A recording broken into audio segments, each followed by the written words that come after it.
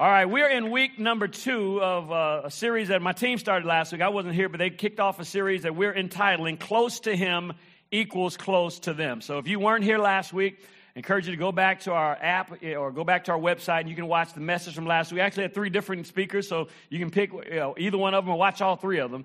But we had a message that they ministered last week to get this started. And the real spiritual truth that we're unpacking all throughout this month in this series is this. The health of our vertical relationship with God is reflected in our horizontal relationships with people. Let me say that again. The health of our vertical relationship with God is reflected in our horizontal relationships with people. If I can say it another way, I'd say it this way. If you want to know how tight I really am with God, look and see how well I get along with other people. Because I can say all I want to say. Man, I can sing the best of songs. I can lift my hands. I can be real demonstrative in worship. I can quote a whole lot of scriptures. I can tell you, why, this certain prophet said that, and I can connect all the dots in the Bible. But if I'm a little demon on wheels, and every time you look around, I'm in a fight with somebody, and nobody can ever stand me, and I can never apologize. I can never fix relationships. I can never grow relationships. I can tell you whatever I want to tell you. If I can't get along with people at all, it is because I'm not really getting along with God at all. Because the health of my vertical relationship is reflected in how my horizontal relationships with people pan out. 1 John 1:7 says it this way. It says, but if we are living in the light. Everybody say living in the light. Come on, say it like you mean it. Say living in the light. If we're living in the light like God is in the light, then we have fellowship. Everybody say fellowship. We have fellowship with each other, and the blood of Jesus, his son, cleanses us from all sin. The Bible says that if we are actually living in the light like God is in the light. In other words, if I'm pulled up close to him, if the light of his countenance is the light of his ways, if the light of his love is really shining down in my heart, then it's going to cause me to have fellowship one with another or with other people. Now, when we think of the word fellowship, we're not talking about just getting together to watch a Super Bowl or just getting together to go bowling. Fellowship means more than just being in the same room having a festive time. The word fellowship comes from a Greek word, koinonia, spelled Koinonia, koinonia. It means fellowship.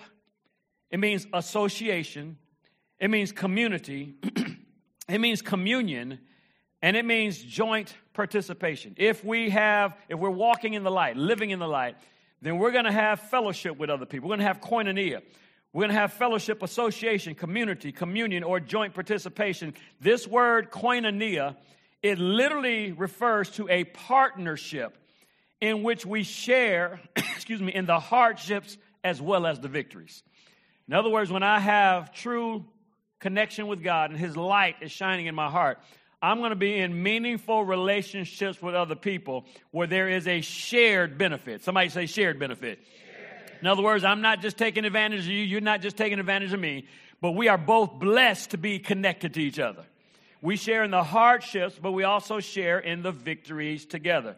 See, real fellowship with God inevitably is going to affect the way we function in our relationships with each other. There is no way I'm going to have a solid relationship with God and it not have an impact on the relationships I have with other people. I'd say it this way. It is impossible. Everybody shout impossible. No, say it like you mean it. Say impossible.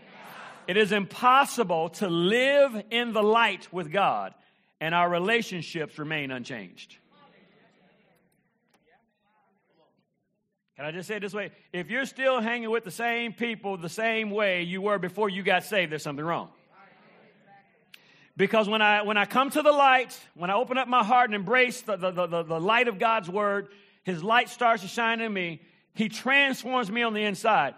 It doesn't make me better than anybody else. It definitely doesn't make me push myself away from other people like I'm more holy than they are.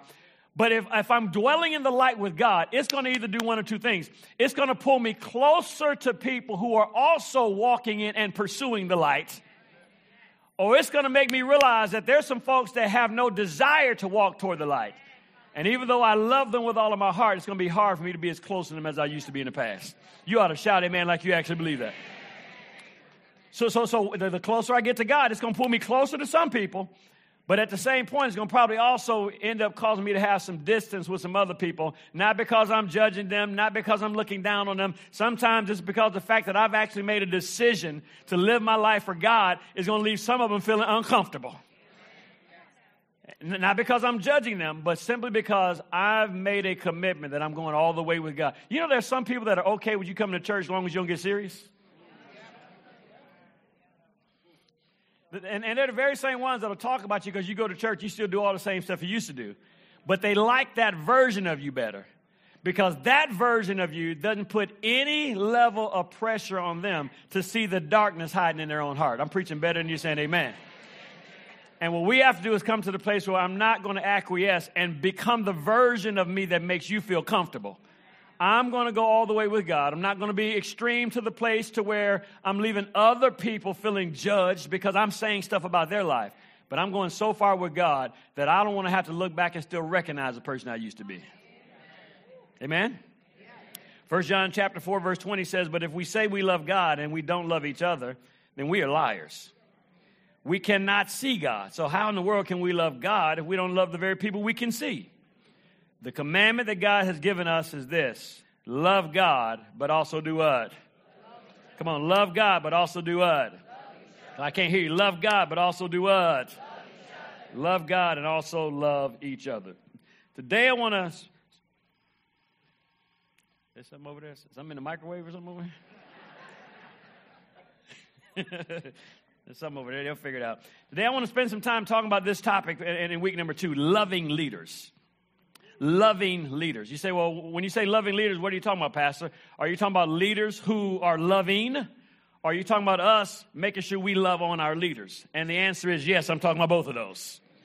Loving leaders. Listen to this. I wrote this out just to kind of give us a basis for what we're talking about. We're living in a time where there is a huge leadership void.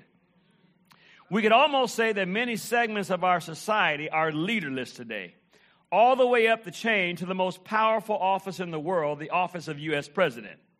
Recent polls have shown that our country is not excited about either of the two likely candidates for president in this year's election. What does that say to us in the most powerful country in the world? We have a leadership void.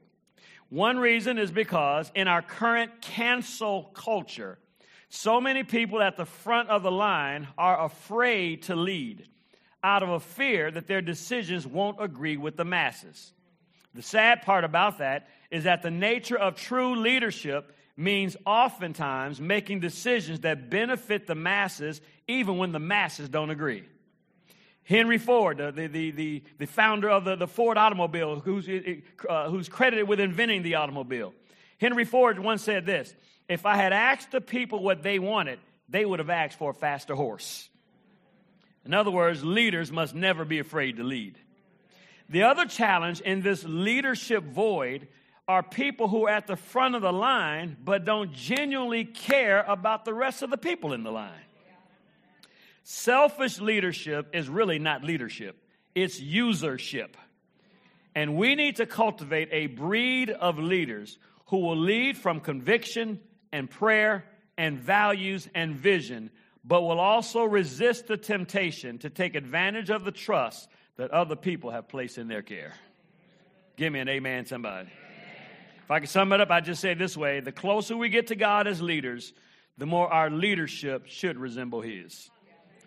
If I'm a leader and I say I'm close to God, then my leadership should resemble His. Now, I recognize that many times we do things out of ignorance. I did a lot of things early on in my leadership out of ignorance.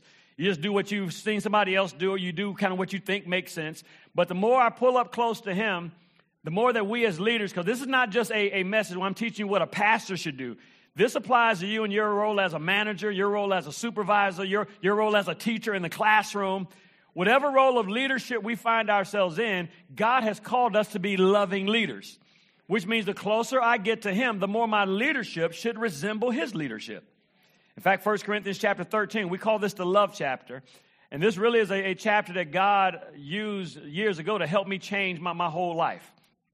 I've been saved since I was 17 as a teenager, but how many of you can be saved and not living like it? Yeah, exactly. It's about 8 of them. How many know you can be saved but not living like it? How many know you can be saved and not living like it? How many are saved but not living like it? Come on. You can't raise your hand. One of those, you got to raise your hand too. All right? I was saved at 17, but I wasn't living like it. And it wasn't until I got to Word of Faith and I heard Bishop Keith Butler, he was Pastor Butler at the time, actually start to teach the Bible like I teach it to you. He wasn't yelling and screaming. He was going line upon line, verse upon verse, telling us what the Greek means, what the Hebrew means, and telling us how you apply that to your life. That's when my life started changing. And that's when I finally realized I had an anger problem. I know as amazing and wonderful I am today, it's hard for you to believe I used to have an anger problem. But I was an angry teenager, man. My mother and I were talking about this recently. I used to be fighting all the time, and anytime I felt disrespected, I felt the need to fight. And it was really because I was angry as a teenager because of some of the circumstances in my life, because of not having a dad there and feeling like, I'm a star athlete in all these sports, and my mom is always there, but why don't I have a dad there? And why is my mother having to struggle so much? And I have to not ask her for certain things, so I don't want her to feel bad because she can't get it. And all of that just built anger up on the inside of me. And so even when I became a young adult and I started being taught the Word of God, I still realized I had an anger problem. And I remember my pastor teaching a message. He took us to 1 Corinthians 13. And he said, we call this the love chapter. And he said, the Bible says that God is love. So if we're made in God's image and after God's likeness, that means our real nature is we are love too. He says, so when you think about the Bible describing love, every time the Bible says this is what love is, you ought to put your name in there and say, well, this is who I am too.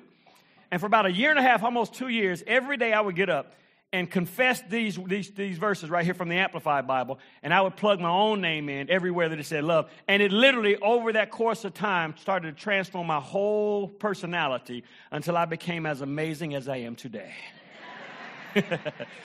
Well, let's read 1 Corinthians 13, verse 4. But instead of putting love there, I'm going to put a godly leader in that spot.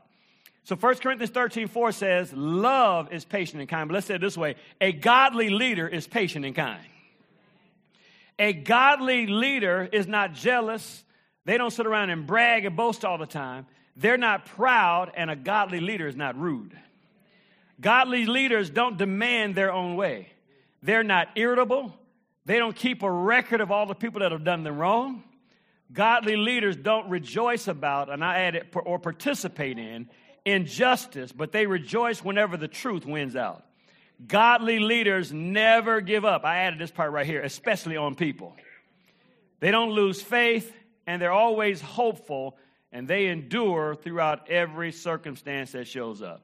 Why? Love endures, love is patient, and the same thing is true of those godly leaders who are operating in the character of God. What I'm really trying to say is this, point number one, loving leaders know how to treat people the right way.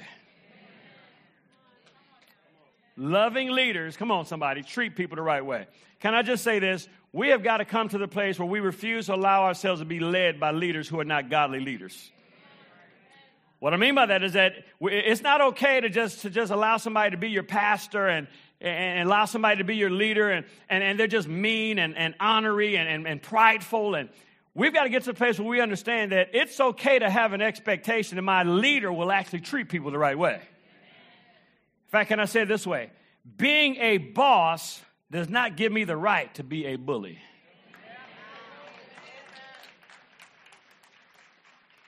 In fact, say it out loud. Say, being a boss doesn't give me the right to be a bully. Tell the person next to you, say, hello, friend.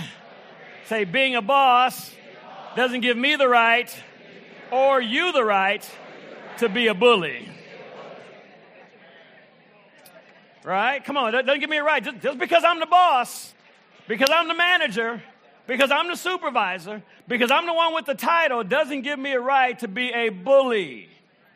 And that's not only true in the workplace. Come on, can I just say this? It's also true of us as parents.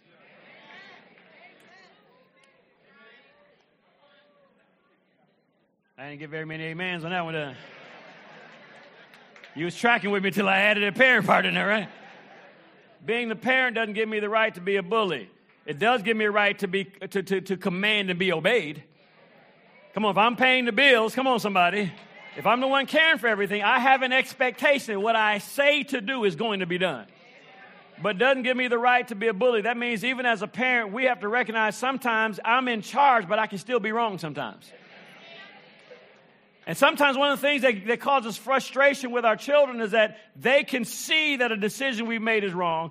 They know that we know the decision we made is wrong. But because we are the boss, we're the parent, we will never come back and do what we'd expect them to do, which is acknowledge that we were wrong, watch this, and even apologize. Some of you as parents think I'm cussing at you to even consider apologizing to our children. But our kids will actually have more respect for us when we hold ourselves accountable to the same things we ask them to be accountable to. My daughter Kerrigan, she's 22 now, will be 23 later this year. When she was headed into middle school, I can't remember if she was in 6th grade or she might have even been in 8th grade. But when our kids were young, we had a rule in the house, which was they could not use their electronics during the week. They could, Friday after school, they could pick up their electronics and use them throughout the weekend with some parameters until Sunday. Sunday evening, they had to check them back in and focus on school throughout the week. Well, that was their rule in elementary school. Well, when my daughter got to middle school, she's the oldest child. How many of the oldest child is really the guinea pig child? Any other older kids in here like I am? We're the practice children, right? And by the time you get to the third one, you kind of perfect. You're like, well, I don't care. Go ahead and do that. Yeah. Go ahead and use that chainsaw to cut down the tree. You're 6 years old. You're 6 years old. You're halfway grown. Go ahead and cut down that tree. That third child, go ahead. You're all right. But the first one, man, you're setting the rules, and you're so nervous about, getting it right. And so with her, in elementary, that was the rule. And she was the first one to hit middle school. And so one night I come into her room during a weekday, and I can tell she's got her phone or iPad or something under the cover. She's communicating with one of her friends. I ask, what are you doing? And she tries to hide it and says she's not doing anything. And I take the phone and I say, babe, you know the rule. You're not supposed to be on your phone during the week. And so, but the thing is, watch this, as a parent, one of the things we have to learn how to do is don't let your emotion cause you to discipline out of emotion. In that moment, I was upset, frustrated that she disobeyed the rule, but I didn't snatch her out of the bed and start whooping her on the spot or give her 2 weeks of punishment right there. Went back downstairs. April and I talked about it, and we both agreed that, you know what? She was wrong for violating the rule, but watch this. We were wrong for not coming back to adjust the rule from elementary school to middle school. So I came back the next day, and I told her, I said, sweetheart, first of all, let me apologize to you. Because you're now in middle school, and we hadn't even considered the fact that we were holding you accountable to the exact same rules we had when you were in elementary school. And we should have made an adjustment and given you some slack when it comes to your electronics. I said, but the other side of it is, as long as we have a rule in place, we're expecting you to obey it. Watch this. There's a whole lot more respect that your kid has when you can acknowledge that what I was asking you to do wasn't fair. What you have a right to do, sweetheart, is come and challenge whether or not this is what the rules should still be. You don't have a right to decide to violate it on your own. I'm preaching better than you're saying amen. I said I'm preaching better than you're saying amen. See, even though I'm the boss, I can't be a bully. That's true if I'm a school teacher. That's true if I'm a flight attendant. That's true if I'm a police officer. Whatever role I have in life, I can be the boss, but it doesn't give me a right to be a bully. Colossians 4:1 says it this way, masters, treat your bondservants justly and fairly, knowing that you also have a master who's in heaven. One of the greatest examples of all time in terms of how you are supposed to care for the people with you comes from Jesus, who is the most loving leader of all time. In John chapter 13, verse 13, he said, you call me teacher and Lord, and you are right, for so I am. He says, if I then, your Lord and teacher, have washed your feet. In other words, what he's saying is, if I'm the boss and I'm serving you, then you ought also wash one another's feet. For I have given you an example. Everybody say example. Come on, everybody say example. That you should also do just as I have done to you. Truly, truly, I say to you, a servant is not greater than his master, nor is a messenger greater than the one who sent him. If you know these things, you're blessed if you actually turn around and do these things. What are you saying, Pastor? I'm saying God has called us as leaders to model how others in our organizations should be treated. God has called us as leaders. If you want to teach your managers how to treat the people that are submitted to them, then they're going to treat them based on how you have related to them. It's my job in this organization to treat all of my ministers the right way so they know how to turn around and treat all of our dream team leaders the right way. So they know how to turn around and treat all the people who show up here to church the right way. It's a cascade. And the way I treat them as a leader is setting the example of what it should be in our organization. Which is why I said I can't expect to be mean to my people and then turn around and wonder why they're being mean to other people. I remember one time years ago when we were still back over on Merrill Road, and there's probably only 200 of us at the time, and one of my ministers was over all the ushers, and our head usher back then was Angelo Craig. Y'all know Big Angelo? Angelo like 6 feet, 11 and a half. And he was our head usher, back in the day. That's when Leslie was a hostess, and she's having a little blue jacket and a little gray skirt. And back then we had to wear little stockings. And so Angelo was over the male ushers. His twin sister Angela was over the female hostesses. And so Angelo did something apparently, or didn't do something that one of my ministers expected him to do. And so they all had little mailboxes where when they got there for midweek service, they can go and check their box. And I just happened to be walking by and looked in this box, and I saw this note, and I grabbed it. It was written to Angelo, and I read it. And it was from one of my ministers to Angelo, and it was scathing. I mean, Angelo's a volunteer. He's not a paid employee. And what my minister is saying to him, the way he's saying it, I'm appalled. Thankfully, I grabbed it before Angelo ever had a chance to see it, and I took it back to my office. And when that minister showed up, I called him in. I was like, "Hey, did you write this? You intended for Angelo to get this and read it?" And I asked him, and I didn't go over the top with him. I just asked him, I said, "Have I ever talked to you like that? If I don't talk to you like that, what makes you think I expect for you to turn around and talk to my head usher like that?" And it was a loving lesson that has helped him in his leadership now to turn around and love on the people that serve with him the right way. Can I get an amen, somebody? Can I be honest? It took me some time to learn that because I didn't know that when I first started ministry. That's why every leader should be growing. Every leader should be developed. Every year we should get better in our leadership. When I first started in ministry, I was a 26-year-old kid, man. I'm a 26-year-old, but I got all these 40-something-year-olds and 50-year-olds and 70-year-olds coming to my church, and I felt like I need to make sure they know I'm in charge. I weigh about 140 pounds. and true story, I thought I was mean when I first started as a pastor because I thought you're supposed to be mean. I thought you're in charge. You got to make sure they know, so I'm mean. And my personality, naturally, I'm not even mean, naturally speaking, but I'm trying to be mean because that's what you're supposed to do as a leader. And I remember one day when we first started, I didn't have a praise team and band members and all that. Our praise team was me and Pastor Crawford, who's the pastor of our Miami church, and Diane Woods. The three of us were the praise team. Kenneth Reese was on the keyboard playing. Bo Harris played the bass. And Patrick Harmon was on the drums. That was so every Sunday when we first started, I had to lead praise and worship. So I had to get prepared in the back for my message. And then we come out and we practice the songs that we're going to sing for the day. Then we come out and sing them, and then I'd get ready to preach the message after that. So one Sunday we come to practice the song, and for whatever reason, my music pastor at the time, something wasn't right. Maybe I was just in a bad space. But when we started practicing the song, I stopped it, and the way I responded to him wasn't with the love of God. And I watched what happened that day. His whole countenance fell. And we had to go out and do an 8 o'clock service, and then I think an 11 o'clock service that day. And I never saw his smile come back the whole day.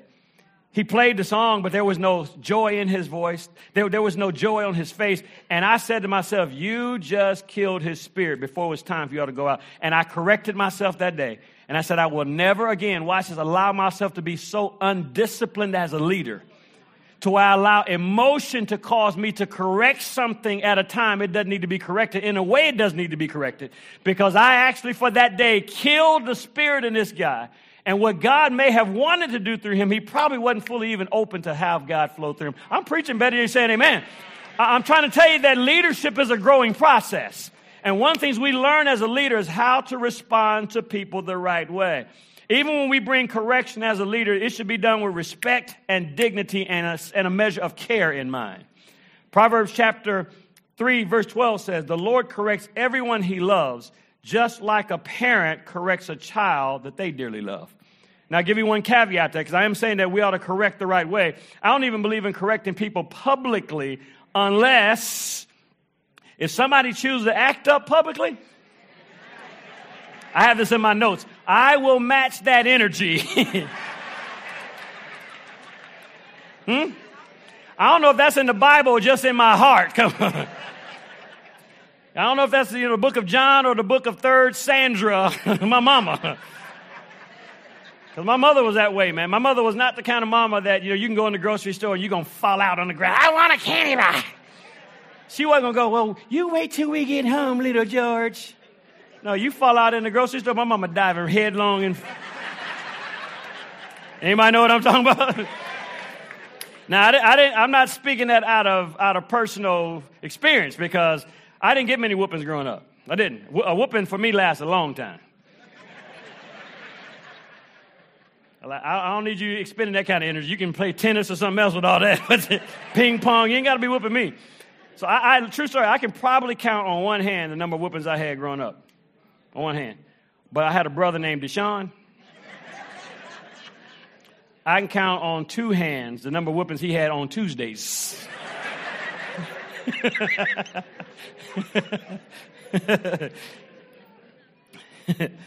Now watch this. So we're talking about how leaders have to treat people the right way. But let me flip that coin the other way. Because for every leadership principle, the other side of it is this. Loving leaders that are treating people the right way, watch this, need to be matched by loving followers who give them permission to lead. It's a relationship. Loving leaders who treat people the right way need to be matched by loving followers who give them permission to lead. Listen to this. You'll probably not hear this in many other settings you go into, but listen to this. In any God-fearing relationship, the follower is really the one who has the power. In any godly relationship, the follower is really the one who has the power. Why is that, Pastor? Because a loving leader will not force themselves into your space. If you put up a wall and say, you don't need to tell me about that. I ain't asking you your opinion on that. A loving leader is not going to force their way and tell you what you got to do. A loving leader is going to say, if it comes to your business, your personal life, if you want to do it the wrong way, they'll let you walk right off a cliff and do it. They'll try to stop you. They'll try to warn you. They'll try to give you all the reasons. But if you refuse to listen to a loving leader, they're not going to bogart their way into your life. Which means this. You'll get a lot more out of the relationship with a loving leader if you legitimately have a heart. Watch this word, to submit. When you have a loving, godly leader, you're going to get a whole lot more from them. They're going to have more wisdom from God. They're going to have more direction to help you take the next steps if you have a heart that is willing to submit. Listen to this. How do I know what I'm submitting? Submission only happens when there's a conflict in direction. Can I tell you that? I don't know how submitted somebody is to me until I ask you to do something that you don't really want to do. If everything I ask you to do, that's what you would have done anyway, that's not submission, that's cooperation. If I say, this is the way we ought to go, and you're like, that's exactly what I was thinking. Well, you walk with me, that's not submission. That's cooperation. Submission is not even this, watch this, when you're sitting, you're standing up on the outside. It looks like you're joining on the outside, but on the inside, you're sitting down. That's not submission. That's called compliance. That means I'll do it. I'm walking this way, but my heart is going that way. The word submission, this will help you out. The word submission, if you break it down, submission. Submission means to take your mission the way you would have done it and put it up under another mission. Because I respect the chain of authority and leadership. And even if in my heart I have another way I would have done it, I'm going to put all my heart and effort and energy into supporting the way my leader has said to do it. Because I believe in the chain of authority and command. And I believe God will bless it because I've got my heart right to do it the way my leader asked me to do it. That's good preaching, whether you say amen or not. That's good. I said that's good. See, submission, the only way we can get to a place of really living a life of submission, listen to me, we can only get to that place when we are healed enough to value the beauty of godly leadership. See, that's why I've got to pull close to God even to be able to submit. The closer I get to God, I'm able to submit in loving leadership relationships. Because otherwise, every time you tell me to do something, it's going to trigger in my heart something that somebody did with me when I was a kid. And now I'm resisting you, but I'm not really resisting you. I'm resisting my third grade teacher. I'm not really resisting you. I'm resisting the man down the street who touched me the wrong way. I'm not really resisting you. I'm resisting all the other authority before you that didn't handle me properly. And now I'm simply taking it out on you. So I cannot go along with what you're asking me to do because I haven't gotten close enough to God for him to heal that spot in my heart. See, in my marriage relationship, I tell this people all the time, April is the one that has the power in our marriage.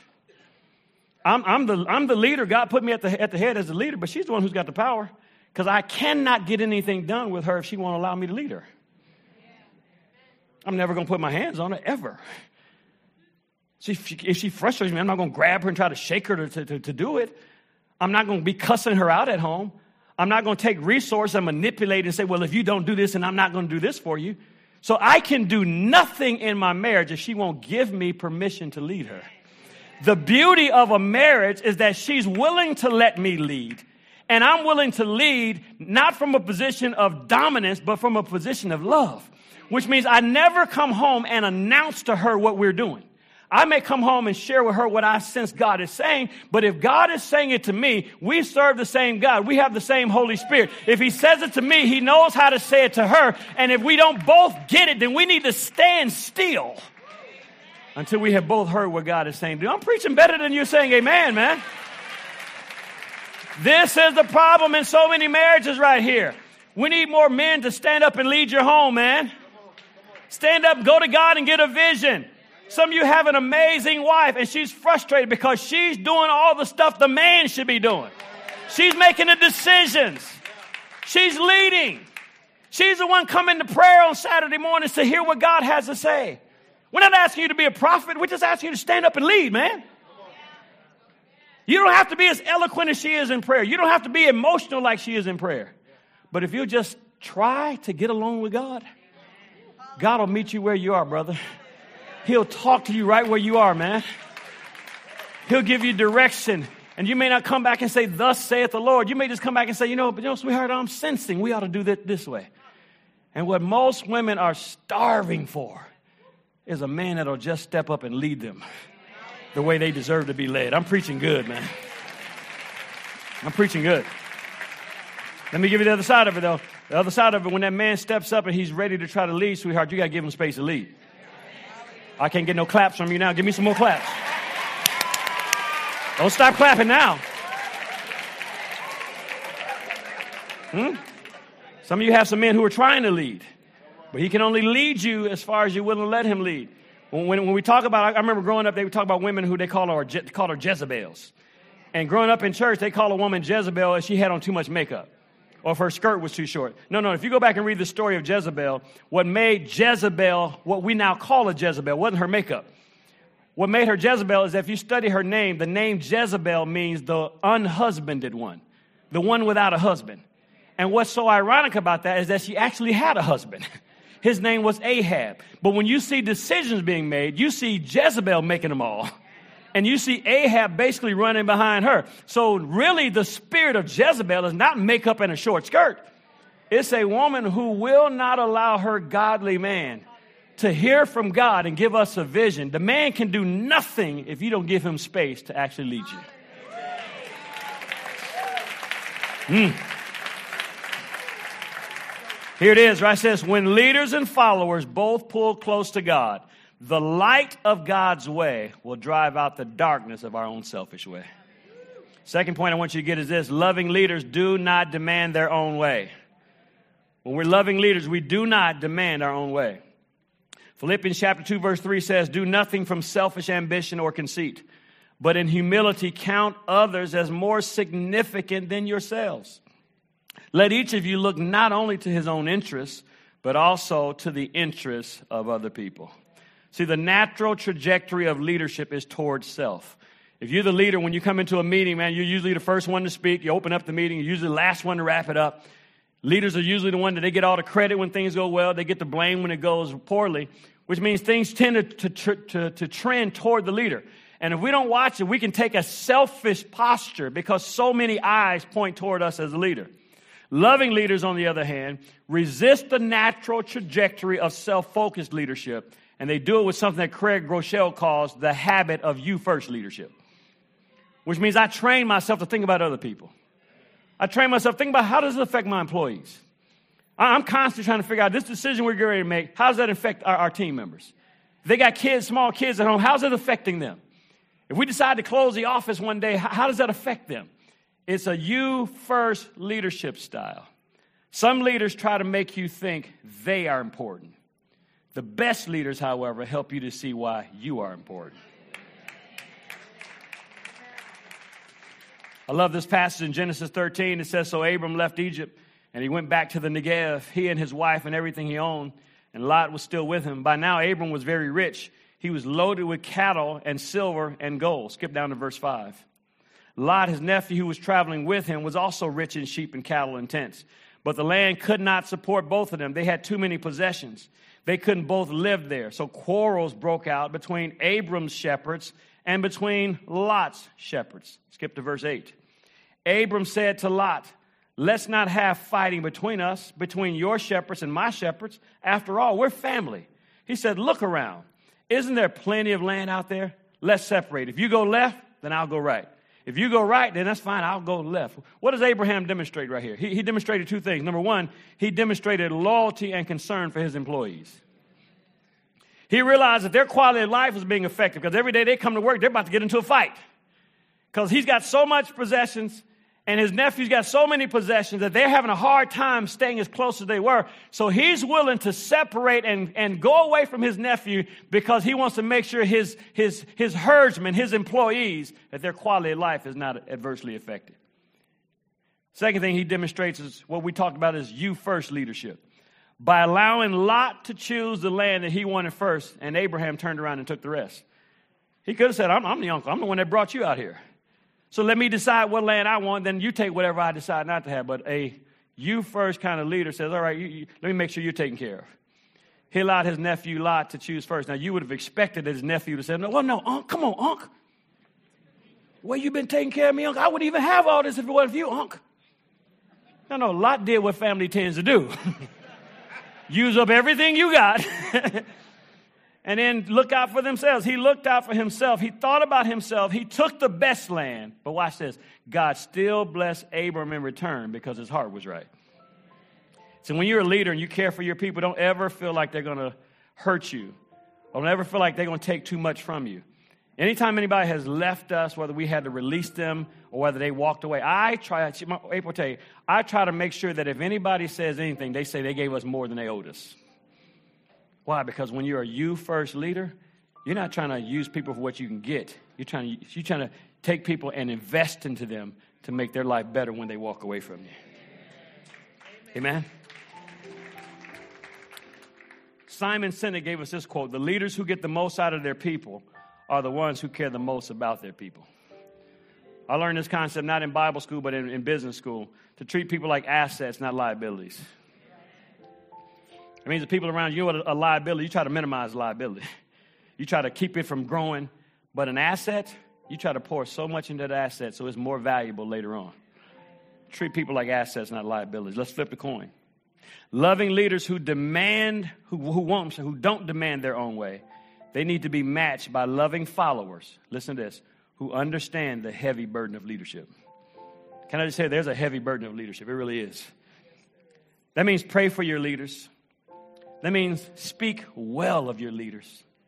That means don't just jump on and believe every rumor or lie that somebody brings you about your leaders. Give your leaders space to be human and to not have to be perfect all the time. Support your leaders, watch this, in every godly endeavor that they bring. If they bring something, they're not asking you to violate the word of God or violate the law. Be willing to support your leaders because it's not easy standing in the place of authority. And have you learned this? It's easy to quarterback when you're at home on the couch. When you don't have 300-pound linemen trying to take your head off, it's easy to say, I would have threw that pass, but he was wide open. Hey, he's wide open on the couch. It's easy to know what decision you would have made when you're not the one sitting there who have to make it. I found this graphic on social media pertaining to pastors, and I haven't vetted this, so I can't say for certain, but anecdotally, I know this is probably true because I counsel so many pastors. 97% of pastors have been betrayed, falsely accused, or hurt by people they consider to be trusted friends. 70% of pastors routinely battle depression. 7,000 churches every year close up. 1,500 pastors walk away each month. Only 10% of the people that are currently pastors will actually retire as a pastor. 80% of pastors feel discouraged. 94% of pastors' families are buckling under the pressure that comes along with ministry. 78% of pastors have no close friends. And then 90% of pastors report working 55 to 75 hours per week, sometimes without an applause ever showing up for them. I'm not saying that for you to feel sorry for pastors. It is a blessing. It is an honor to serve in this space. I am saying it to recognize it's easy to have an opinion when you're sitting in the seat. Instead of talking about your leaders, let's get better at praying for our leaders.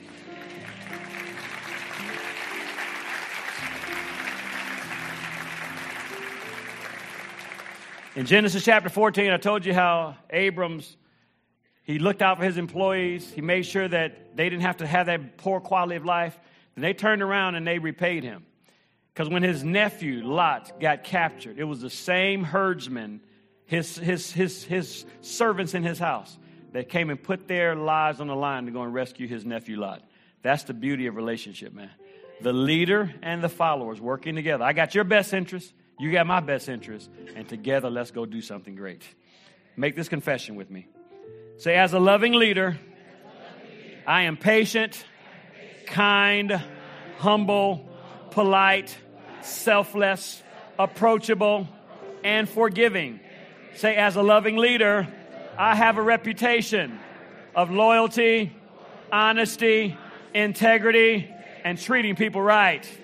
I'm not rude, irritable, jealous, or territorial. As a loving leader, I put others first. I build people up. I bring out the best in others. And I lead by example. My heart is full of the love of God. That love never fails. So I never fail. Everything under my leadership prospers. My household prospers. My relationships prosper. My ministry prospers. My business prospers. I'm a loving leader and I win in Jesus' name. Amen. Come on and shout like you believe that, man. Come on and shout like you believe that. Come on and shout like you believe that. Come on, God is improving my leadership. Come on, God is stretching me at home. Come on, and at work, and in my relationships. God is teaching me His heart, His character. And the closer I get to Him, the closer I can get to them. Every head bowed, every eye closed in prayer. No one's moving or leaving out, please. I'm going to ask you to stay all the way to the very end, if you will. If you're here today and you do not know Jesus Christ as your Lord and Savior, I want to pray for you. I didn't say you are a bad person. You could really be one of the nicest people in the room and still not be saved. That's because salvation is not something we earn from God by just being good. Salvation is a free gift. God offers it to mankind. But like any gift, one person can offer it. The other person's got to receive it. So God is standing here today knocking on the door of your heart, asking, will you let Him in? Will you let Jesus be the Lord of your life? Will you allow His blood to pay the price for your sin and give Him permission to lead your life for the rest of your days? So if you're in the room or if you're online, I want to ask you, ma'am or sir, teenager, will you let me pray for you today? I'm not going to embarrass you. It's not a church where we ask you to come up here to the front and have everybody look at you. Right there at your seat where you are, if you're ready to give your life to Jesus Christ, you're ready to surrender to Him, that's all He asks. I want to lead you in a really simple prayer. This is the most important time in the entire service right here. I want to lead you in a prayer that will change your life forever. So in just a moment, I'm going to count to 3. When I get to 3, if you are that person that is ready to say yes to Jesus Christ, I'm going to ask you, would you just slip your hand up when I get to 3? I'm going to ask you to do it right away because the devil's going to try to talk you out of it.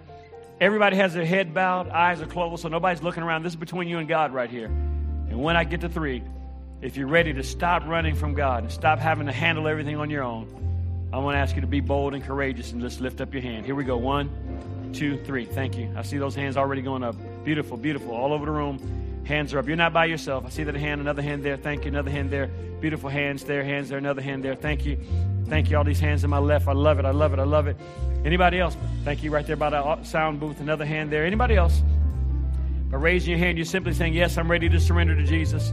Yes, I'm tired of running from God. Yes, I'm ready to surrender my life to Him. That's all He asks for. Surrender your life. You don't have to promise all the stuff you'll stop doing. Just surrender to Him right now. Let Him take you by the hand and change you on the inside and then help you get better on the outside. Anybody else online? Raise your hand right there at home. right, every one of you that raised your hand for prayer, I want you to whisper this prayer right there at your seat. Say, dear God in heaven, thank you for loving me. Thank you for sending Jesus to die in my place. He paid the price for my sin, but you raised him from the dead. I know he's alive right now. So Jesus, come into my heart now. Save me. Forgive me. Make me brand new. I surrender my life to you for the rest of my days. And according to the Bible, I am born again. Amen. Come on, Impact Church, put your hands together.